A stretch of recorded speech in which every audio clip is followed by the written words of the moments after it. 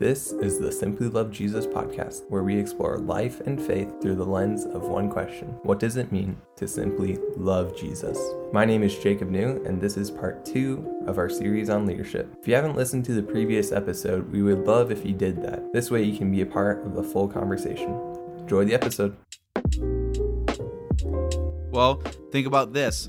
When Jesus was being tried for crucifixion, were people following him anymore? And the moment that he was arrested and he was going through trial and he was being crucified, he was completely alone. Everyone had deserted him. And yet, he was still a leader. Leadership is not something that is just given to you. It is something that you must choose and actively decide to be, is to be a leader in whatever you do.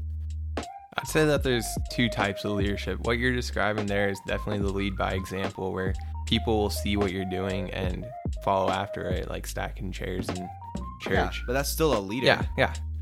After thinking about it for a while, that's kind of what I've come to. And then there's also the leader where it's like the leader of the Bible study or leader of a small group or something like that, where they're actively teaching people. So what would be the difference, or can you do both? You can obviously do both, but should you be doing both? I don't know.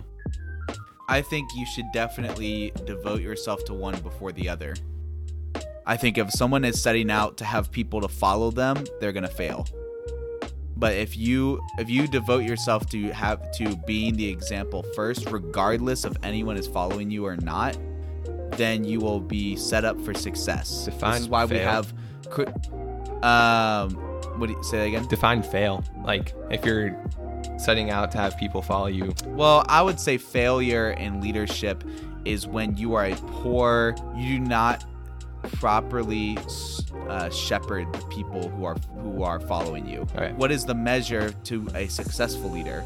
Yeah, with that, Caleb, I think that in every different situation, because there's tons of different types of leaders. There's, military leaders, there's relational leaders, there's all these sorts of leaders. And I think with every new situation that a leader's in, there's different standards, Yeah. So but what if you're looking at a general standard for leadership? What is a general measure to know an effective leader? I don't think that it's a one size fits all kind of thing. I think that with every situation, your standards of a good leader in the military are going to be much, much different than a personal mentor. Okay, but even in the scenario of a military leader and a personal mentor, there's still common traits that those two things share.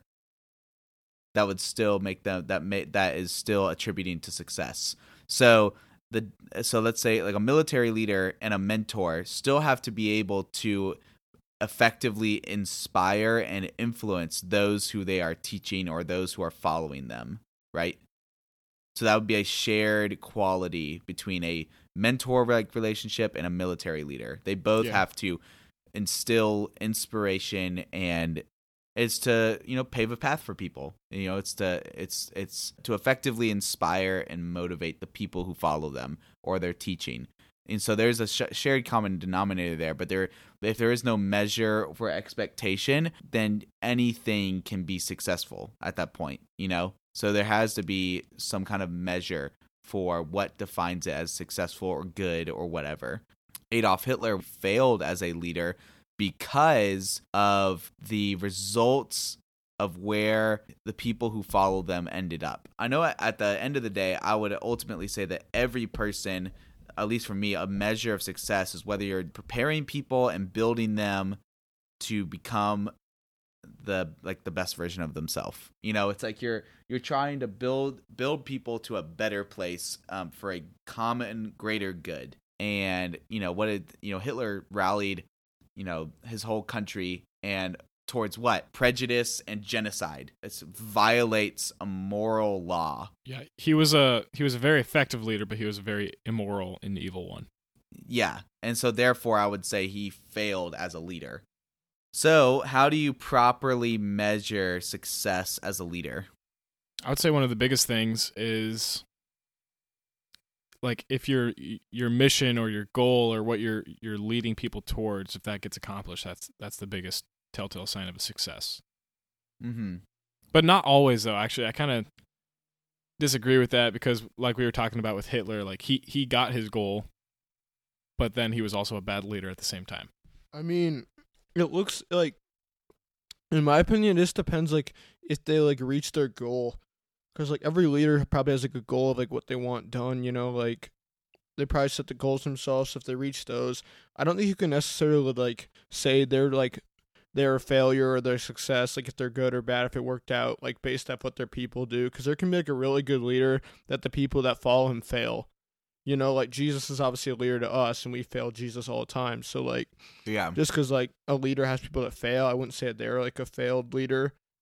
But I'd just honestly say, like, if they reach their goal, you know, whatever's set out for them, if they reach their goal, and they're, like, I don't know, just, they, like, constantly just provide, like, good leadership for people, like, always there for people, I'd say is what I just find as, like, success as a leader.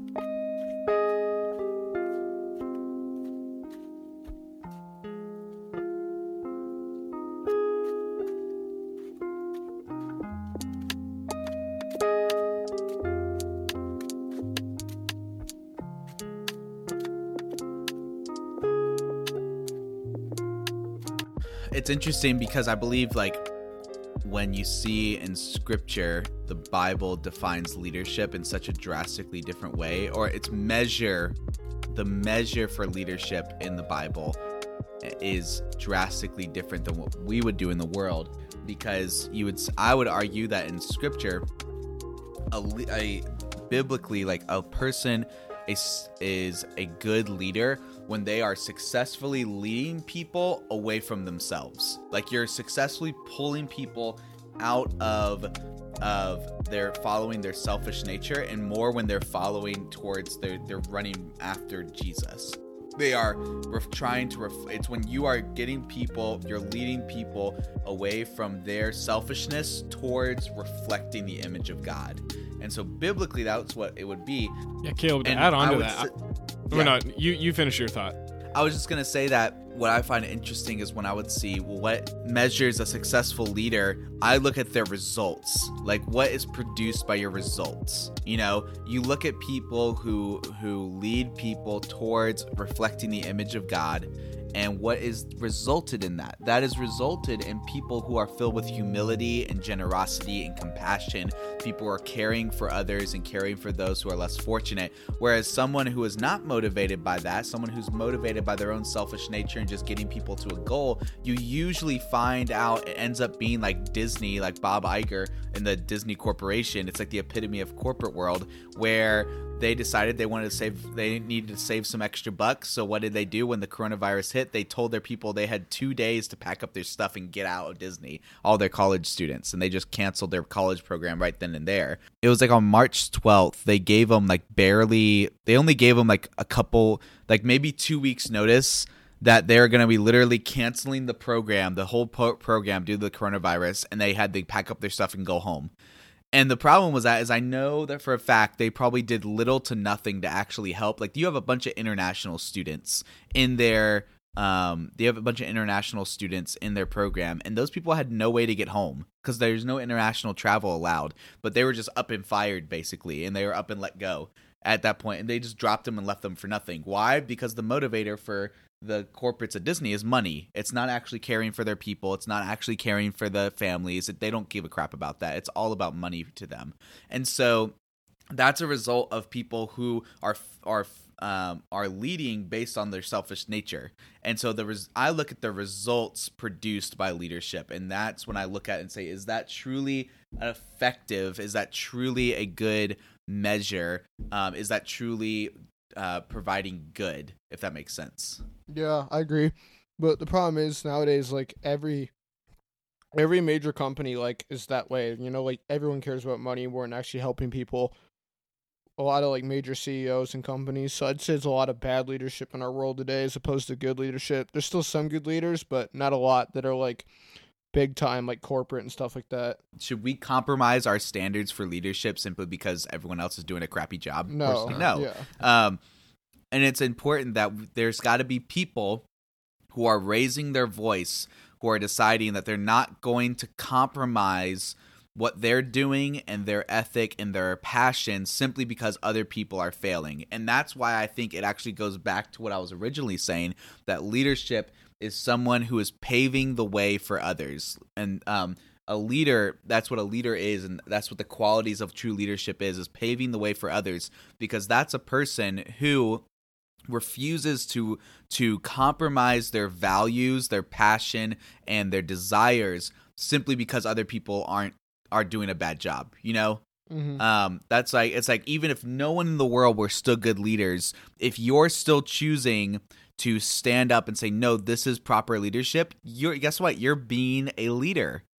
You're refusing to compromise your position and refusing to compromise in the hopes that other people will eventually see your example and follow that. Or even if nobody does, it's the regardless of care, whether anyone follows it or not, I refuse to back down. Yeah. And you are owning your independence in that. And I think that is an example of how you can be a leader without actually having followers.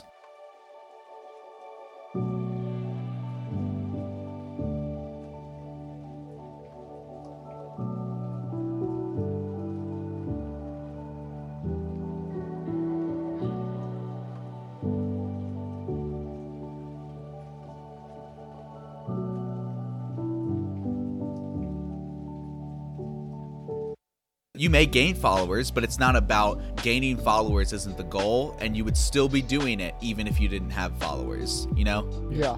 No, I think there's agree like with that perfectly. I think there's like three main things that we've picked up so far about what a good leader is. I think one is that they actually pave the way for others to follow, and two is that their intentions in leading are moral and they're good and they're not evil, like Hitler obviously. And three, that they're very strong and concrete in what they believe. You have to have compassion for your followers, but you also have to understand that there's a mission that needs to be accomplished, you know? I think a good leader, this is kind of a little bit off the question, but I think that a good leader has compassion for their followers, but they also don't get too close attached that they can't see the big view of what they're where they're trying to go. Is that an actual good leader, or is that simply a negotiable quality of what leaders can do? Yeah. You know? I would say it's a good, I think that having that, being able to ride that fine line is what a good leader does, because with that whole Disney situation was they had a lack of compassion for their followers, you know? Yeah. Yeah. So I think that if you have too much compassion for your followers, that can work to your detriment, but also having a lack of compassion, like this whole Disney situation does too. Well, okay, Yeah. I'd say there's a point where you draw the line. I'd say the main distinction between a good leader and a bad leader is what their what their desire is. So basically, I'd say a bad leader has selfish ambitions, you know, or ambition, not desire. Their ambition is selfish, is what can I do for me? How can I better my life by my position that I'm in, you know, like a king, for example. It's I want money from people, so I'm going to raise taxes or whatever, blah, blah, blah. But I'd say a good leader is someone that's you know, how can I make others' lives better? How can I help other people? You know, it all depends on what's in their heart and whether it's good desires for the people or bad. That's the difference for me is between a good leader and a bad leader. Because every good leader has good intentions for other people.